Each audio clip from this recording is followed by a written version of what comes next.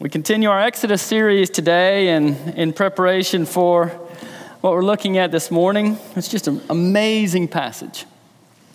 I was looking at cartoons, because that's how you prepare. And so I was looking at a cartoon of Moses, depicted Moses holding two stone tablets, two of the Ten Commandments. And in front of him, all the people in front, and there's a stack of other stone tablets in front of him, and a line of people in robes and ties, kind of updating the Israelites. And Moses is saying to the people as they pass to pick up their copy of the Ten Commandments. So yeah, take it home, look over it, and if anybody has any feedback, my door's always open. And then another one had Moses on top of the mountain holding the two stone tablets and saying to the big cloud. So commandments, okay, that's fine, but why not jazz it up again a little bit and call it the top 10 no-nos? And still another cartoon had Moses at the base of the mountain. The golden calf is looming in the background. The people are lost in this drunken debauch. They're looking over their shoulders at him, and he's responding, well, actually, they are written in stone. Like they're in stone. Still another one had Moses at the mountain, big crowd of people in front of him, and one guy raises his voice and goes, who says we have to do that? And I clearly had too much fun looking at these cartoons this week, but they really hit close to home, don't they? They hit close to home in our society, in our own hearts. They express various slants of our culture's discomfort or dismissal of the Ten Commandments. From doubting their source and authority, to mocking their perceived negativity, to disregarding them as these kind of backwards buzzkillers. Western culture finds the Ten Commandments as offensive, increasingly so, just offensive. They counter our commitment to philosophical pluralism, that with the truth that there really is one God. They curb our commitment to tolerance as a virtue by claiming that there really is such a thing as right and wrong. They undermine our preoccupation with self-esteem by saying, you really aren't good, like you're not good. Our culture bristles at that. Think about your own heart. It bristles. And for that reason, our culture has distanced itself from the Ten Commandments. Even, it has to motivate the decision to remove the display and the teaching of Ten Commandments in our schools and in many of our public spaces. But even more unsettling than that, that's the culture at large. Even more unsettling is what Packer says. Back in 2007, he said that even gospel-believing churches back in the 50s and 60s quit teaching through the Ten Commandments, such that he doubted back then if church members below the age of 40 could even recite all 10 commandments. Other studies have showed up-to-date statements very similar to that. But that's not us, right? That's not us, right? We teach the catechism. It's in the catechism. I know Marian teaches it in her Sunday school class. We speak about it some. We recite it sometimes on the Lord's Day. We had an adult Sunday school class on the Ten Commandments, but I was convicted that I've never actually preached all the way through command by command. So we're going to do that, Lord willing, if He gives us grace over the next 10 weeks or so. What I want us to get today, it's going to be an introduction, and there's going to be much more to say, even by way of introduction. What I want us to get today, this overwhelming sense that the Ten Commandments are beautiful. They're beautiful. And sometimes we lose sight of that as a people, that the attitude of the psalmist in Psalm 119, oh, how I love your law, oh, how I love it, is to be our attitude. Like we wake up, I love it. Now, is that our heart? More than being able to recite the Ten Commandments, is that our heart with respect to the Ten Commandments? I love it. All right, so let's read. Exodus 20, verse 1 to verse 21. Hear God's word. And God spoke all these things, saying, I am the Lord your God, who brought you out of the land of Egypt, out of the house of slavery. You shall not have other gods before me. You shall not make for yourself a carved image or any likeness of anything that is in heaven above, or that is in the earth beneath, or that is in the water under the earth. You shall not bow down to them or serve them, for I, the Lord your God, am a jealous God, visiting the iniquity of the fathers on the children to the third and fourth generation of those who hate me, but showing steadfast love to thousands of those who love me and keep my commandments. You shall not take the name of the Lord your God in vain, for the Lord will not hold him guiltless who takes his name in vain. Remember the Sabbath day to keep it holy. 6 days you shall labor and do all your work, but the seventh day is a Sabbath to the Lord your God. On it you shall not do any work, you or your son or your daughter, your male servant or your female servant, or your livestock, or the sojourner who is within your gates. For in 6 days the Lord made the heavens and the earth, the sea, and all that is in them, and rested on the seventh day. Therefore the Lord blessed the Sabbath day and made it holy. Honor your father and your mother, that your days may be long in the land that the Lord your God is giving you. You shall not murder. You shall not commit adultery. You shall not steal. You shall not bear false witness against your neighbor. You shall not covet your neighbor's house. You shall not covet your neighbor's wife, or his male servant or female servant, or his ox or his donkey, or anything that is your neighbor's. Now when all the people saw the thunder and the flashes of lightning and the sound of the trumpet and the mountain smoking, the people were afraid and trembled, and they stood far off and said to Moses, You speak to us and we will listen, but do not let God speak to us lest we die.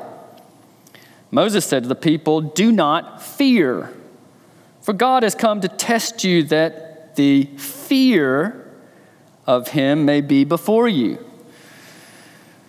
that you may not sin. The people stood far off while Moses drew near to the thick darkness where God was. And the grass withers and the flowers fade, but this good word, which is a gospel word, endures forever. Thanks be to God. So, again, I want us to see the beauty of the Ten Commandments in our text today. When they were given to Israel, and as the rest of Scripture unfolds them.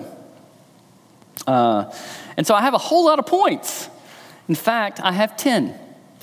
10 points why God's law is beautiful. And we're going to go really fast. So the first, they're beautiful. The Ten Commandments are beautiful because God speaks them. Verse 1, and God spoke all these words. God spoke all these words. 2 Timothy 3, all Scripture is God breathed. All Scripture is. There's no secondary Scripture. It's all Scripture. And yet, here God directly speaks the Ten Commandments to Moses and all Israel. They actually heard the booming voice of God. Exodus 19:9. They hear God speak. And by that, God reinforces the authority of these Ten Commandments. Nobody could go to Moses and say, this is just Moses' preferences, what Moses wants to do. His little project for us now that he's got us stuck in the middle of the wilderness. They're God's commands with his authority. They actually heard the voice of God speaking them. And additionally, Exodus 19:19 says, Moses spoke to God, and God answered Moses in thunder. I mean, appreciate that. God is conversing with a man. And all Israel gets to listen in and overhear that conversation. It's a personal relationship. In any relationship, what we most want is good communication, and you know how difficult that is. And yet God is communicating with a man, and he wants Israel to know he's communicating with a man, that Moses speaks to him and God speaks back. And to even underscore this even more, in the Ten Commandments, they're all in second person singular. Was just as a way to say, these aren't these blanket overarching commands for a nation only.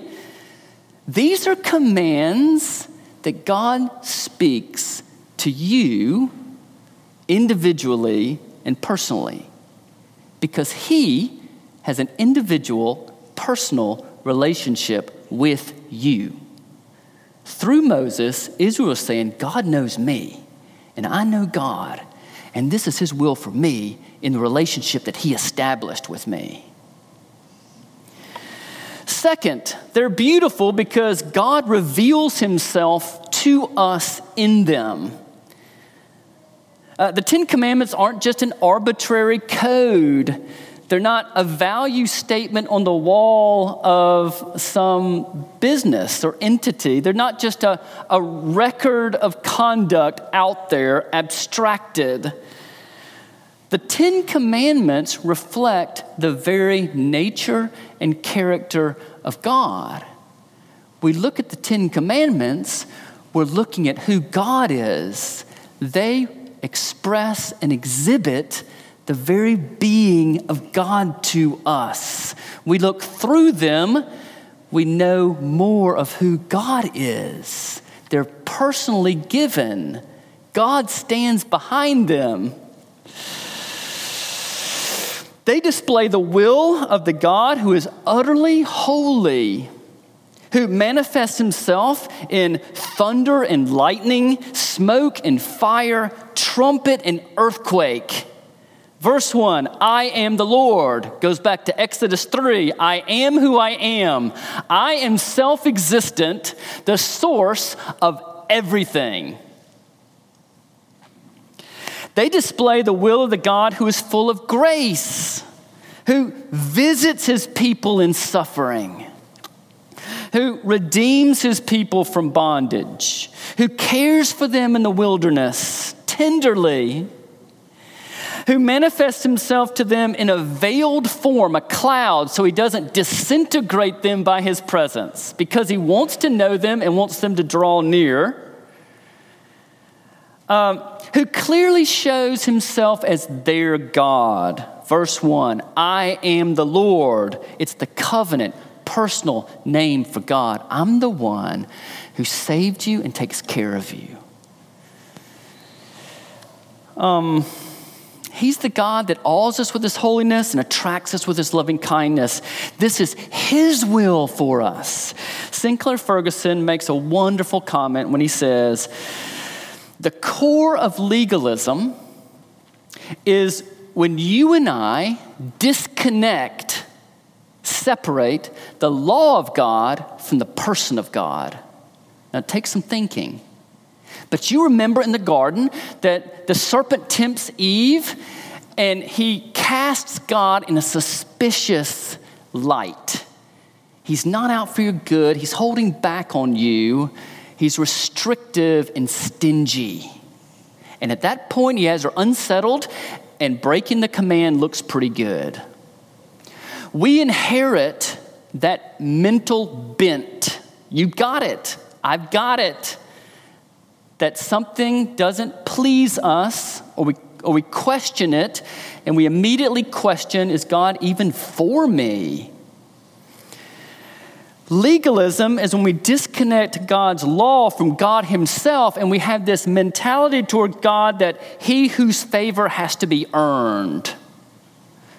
And if that's our view of God, then the law now becomes this bargaining chip where we can elicit his favor if we just measure up a little better. But God's saying the law just expresses me, my holiness and my grace for you, and I want to know you. What do we learn about God in the Ten Commandments? If we look through them to say, okay, this expresses your nature, what are you communicating to me in your nature? Well, just real quick, just think of a few things. The first commandment, don't worship other gods, shows that God is jealous for your affection. It's like a good marriage when the spouses will not tolerate anyone else in the marriage. And God says, I want your affection. How about the second? No, don't create some image. God is spirit. Don't confuse me and bring me down to some created thing and try to mold me after your own likes and dislikes. Or the third, don't speak my name in vain. Like, I am honorable, God's saying. I'm not to be disrespected. Or the fourth, to keep the Sabbath. What does that tell us about God? Well, I'm sovereign over your life. I'm sovereign over Monday and Tuesday and all that pressure you feel at work. And so you can rest on the Sabbath because I care about you. Take a rest. The fifth, what does it tell us? It says that I'm the source of authority. You obey your parents and those leaders over you, but not ultimately for them, but because behind them is me. You submit to me. And I'm out for your good. And the sixth, what does that tell us about God? That we can't kill people. That I'm the God of life, abundant life. That's what I have in store for you. Promote it. The seventh, that we can't commit adultery. What does that say? Well, I am faithful and pure, and I want you to be faithful and pure. How about the eighth, that we can't steal? Well, God's saying, I'm the provider. I really will provide for you. What about the ninth, that we can't lie? Well, what does that say? I'm truthful and I'm trustworthy. How about the 10th, that we can't covet? God's saying, I'm satisfied with who I am and what I'm doing, and you should be content in me and how I am with you and for you. I mean, it tells us so much about God as we look through them. Think about that. Well, about the third, they're beautiful because God shows us how we're designed to be in the law. God shows us how we're designed to be. When we say the law reveals God's character to us, it also implies that the law shows us who we're designed to be, since you and I are images of this God. God says, be holy because I am holy. You're my image bearers. You're supposed to reflect who I am because that's your design. That's how you function. That's human flourishing. This reflects how I designed you. Well, fourth, they're beautiful because God shows us how a society is designed to be. And so this just grows out of the first because a society is just a collection of a bunch of individuals living together. Exodus 19 through 24 is God constituting the people of Israel his nation. It builds on prior covenants, but God adds to this now that he's brought a whole nation, 1 million, 1.5 million, 2 million people to the foot of a mountain. He's about to send them into the promised land to make them a country, a nation, and he officially binds them together in a covenant. He's forming a society here, a nation here, and he wants this new society to look like this. This is their charter. What would it be like if we lived in a nation that interacted like this, where people treated each other this way, where marriages and family functioned this way, where our government and our institutions operated this way, and that's what God's doing for them. And just how they would have received this, far from being constricting and confining and limiting and curbing their freedom, they've come out of slavery and bondage. They've seen what it looks like when a society doesn't have these 10 commandments. They look at God's 10 commandments, this charter for their nation. They're saying, this is liberty. I want this. They came out of a place where Pharaoh says, I have complete authority over you. You will do what I say. And now God's saying, no, he's an authority, but I'm the real authority. Pharaoh said, I'm going to work you as hard as I want until you die. I'm going to get every ounce of strength out of you. I don't care anything about you. You're a means of production. God's saying, no, I love you. I'm providing for you. And I want you to rest and enjoy the fruits of your labor. Pharaoh said, I can meddle in your family any way I want to because it belongs to me. And God says, no, the family is sacred, is to be respected and protected. How would they have received that? It just blows me away to think of a people that went through what they went through, and they get to receive that charter for a nation. Fifth, they're beautiful because they're grounded in redeeming grace. And that may be the best point. Because God did not show up in Egypt with his people in grinding poverty and slavery and call them together at a town hall meeting and say, I'll negotiate a little contract with you. If you'll obey these 10 commandments to my standards, then I'll release you from bondage to Pharaoh and take you to another country. That's not how he did it. It's so important that we not just know that intellectually, but get that deep in our hearts. He did not do that to them. The law was never the means by which they were going to get redeemed. The law was never given so that they would be accepted with God. The law God gave them was given to the people he had already redeemed by sovereign grace without any merit and effort on their part. They are already accepted by him, and he entrusts them with his good and perfect will for them as redeemed, welcomed, embraced, accepted people to live out in gratitude to God.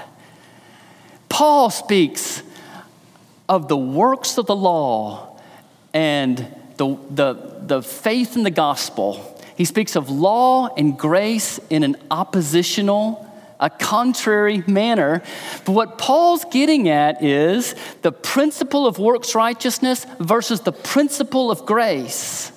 And if you disconnect the law from this context of redemption, then you make it something it was not intended to be. A way to get accepted with God. The principle of works and the principle of grace is diametrically opposed. But law is not opposed to grace. Law is an aspect of grace in so many ways. They go together.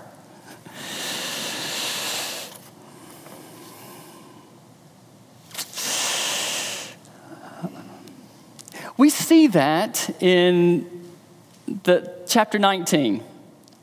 You remember God rescued them on eagle's wings, brought them to himself, and then say, if you obey and keep my covenant, you'll be a treasured possession, a royal priesthood, a holy nation. And yet they're already a treasured possession, or he wouldn't have gone and got them. And so what's God saying there? It's grace upon grace. I saved you by grace, but you know what? As you try to please me, as you try to keep my covenant, as you try to live cherishing me and living in my love, I'm going to add even more grace so that you will enjoy and experience your relationship with me even more. You're going to become more like me, and you're going to enter more fully into the abundant blessings of the covenant I have for you. Not only is it grounded in grace, but as we, in our bumbling way, works in progress, seek to please God in the law, he adds grace to it. 6, they're beautiful because they advance the covenant of grace. They're beautiful because they advance the covenant of grace. Covenant theology, it's a wonderful thing. It starts right at the fall, a covenant of grace.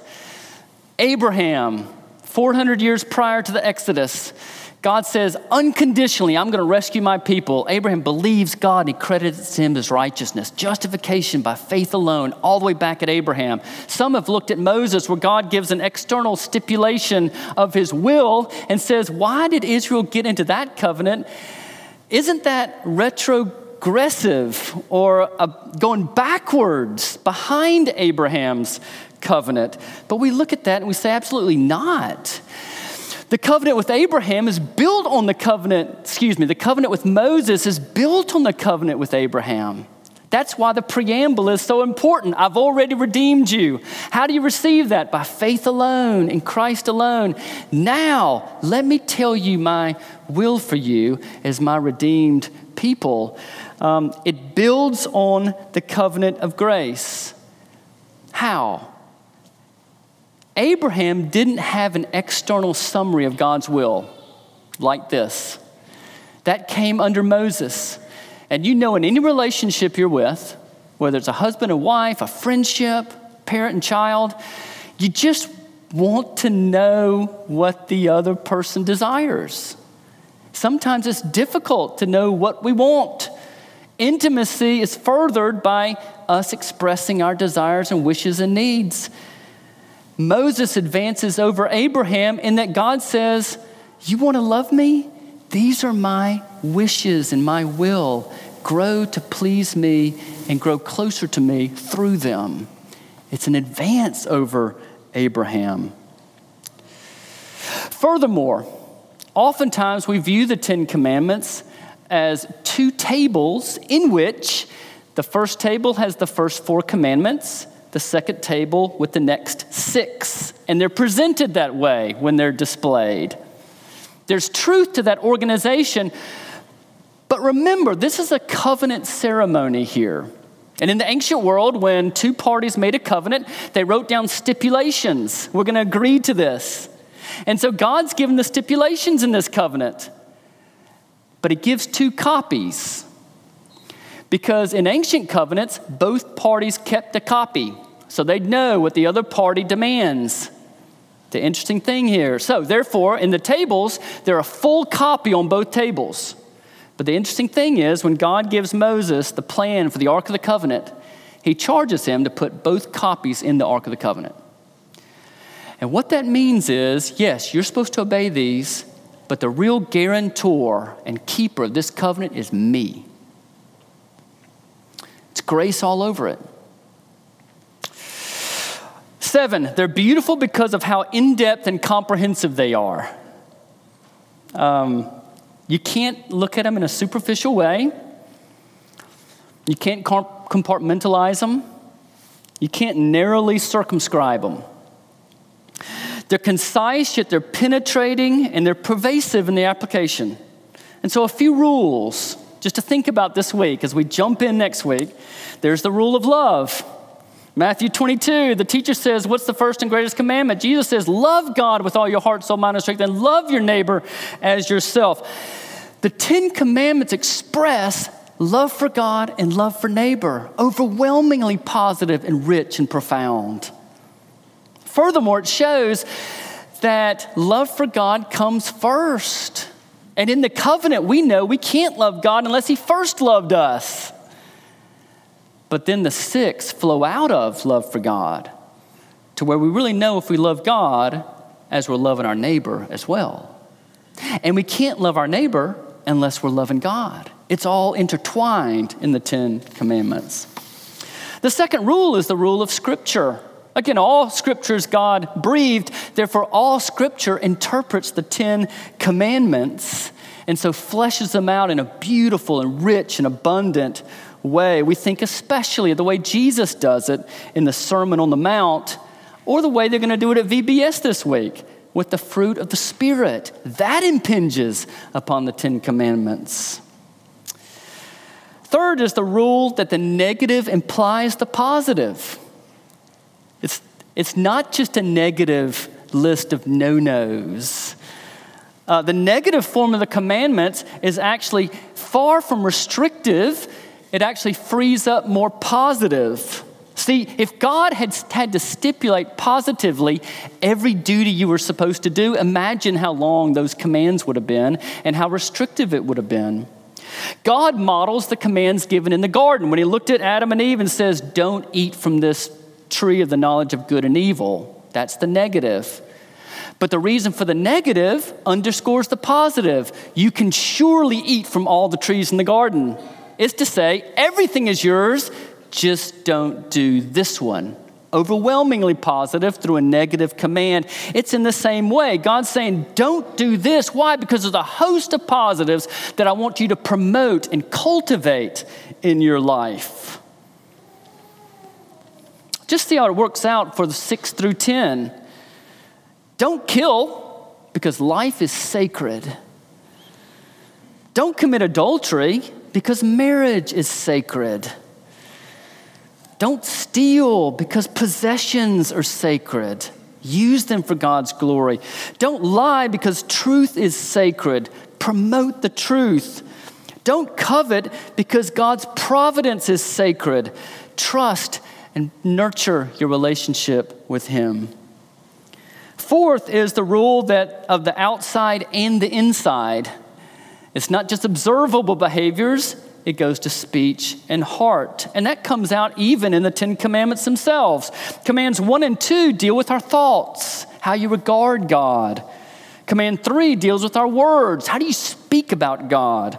Command 4 deals with our deeds. Are you going to rest?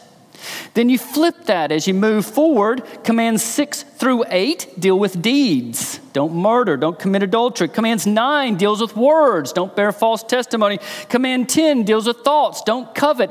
It's comprehensive, covering thoughts, words, and deeds. And Jesus just stresses that in the Sermon on the Mount. Don't murder, don't call somebody a fool, and don't get angry sinfully. It's all sin. And we go to the rule of the greater to the lesser. You look at the 10 Commandments like a mountain. Each command is the top of the mountain, and yet each command drags with it a host of other lesser sins that contribute to it. Therefore, again, Jesus could say, don't murder, but he says also, don't speak hatefully and harbor hateful thoughts. They're lesser down the mountain, but of the same category of murder. The greater and the lesser. Just in themselves, the commands are amazing and to be marveled at. Then 8. That leads us to 8. They're beautiful because they expose how sinful we are. Is that beautiful? Is it beautiful to look at that heart of yours? For me to really look at my heart, is that beautiful? It seems ugly to me. But see, in grace, that's beautiful. And take a deep breath right there. Because the evil one comes at you, pummeling you with guilty, shameful thoughts. But the law is given in the context of grace. Paul thought he was a good dude because he was better than everybody else. And yet then all of a sudden, that 10th commandment arrested his thoughts. And he finally looked at that 10th commandment and says, oh my word, I am full of coveting. And he was just sunk into conviction. But you know what that did? Is it prepared him for Jesus to show up and say, Paul, don't you know, I suffered for all of that polluted sin to give you a righteousness you can't fabricate on your own. And that's beautiful. You see, the law is like a Coke.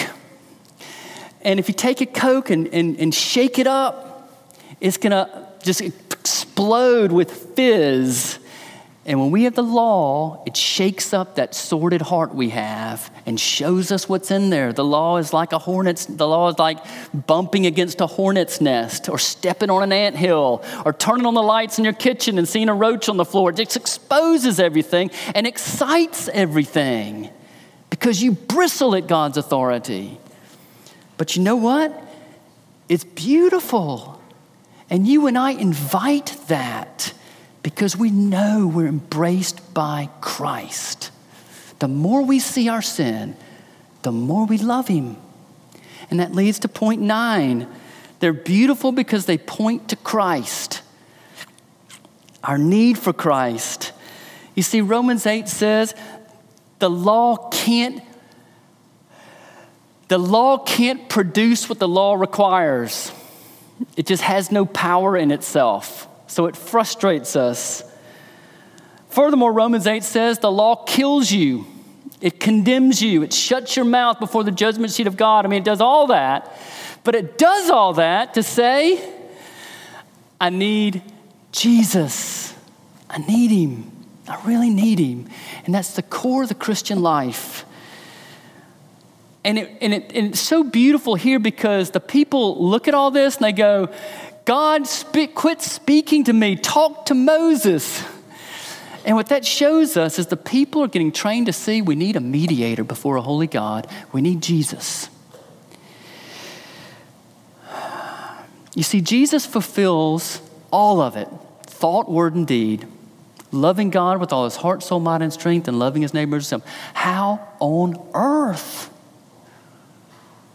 Staggering to see what he did in a fallen world. Jesus atones for all the ways you rebel and fail that law. Everything, every nuanced, twisted thought and emotion you have. Like he paid for that at the cross of Christ. All of it. Jesus empowers you to want to live and esteem this law. Like Jeremiah 31, the new covenant is, I'm going to put my spirit in you, and he's going to write my law in your heart. And you know what? That what you couldn't do, you're going to be able to start being able to do it. You're not trying and failing. You're being trained. And God takes all that muddled up obedience that's mixed up with a bunch of other emotions, and he actually loves it. He views you as a little child learn to walk, and just welcomes it and gives you more grace to keep at it. That's why Psalm 119 says, I love your law. What you require, you're giving me by grace. And finally, they're beautiful because they present who the Holy Spirit is shaping you to become. Because that's what he's about. He's shaping you that way. You know why? Because one day you're going to stand before Jesus, and when you see him as he is, you can become like him. And you would have already been trained to appreciate and love what he's going to give you perfectly and fully in your glorified state. You're being trained for the new heavens and new earth, where this is just ordinary living. And we treat each other this way and love God this way and love others this way. What is that going to be like? Doesn't that whet your appetite for where you're heading? And even now, you get to make some little progress towards that. Oh, how I love your law. May it be beautiful to us.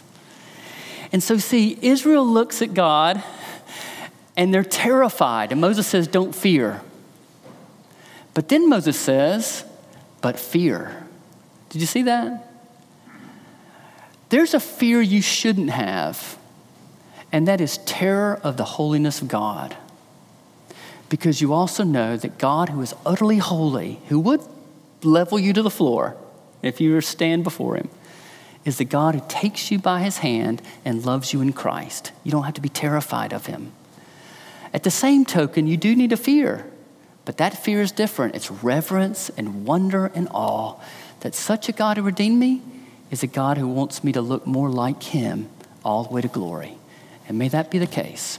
God's people said, amen. Let's stand.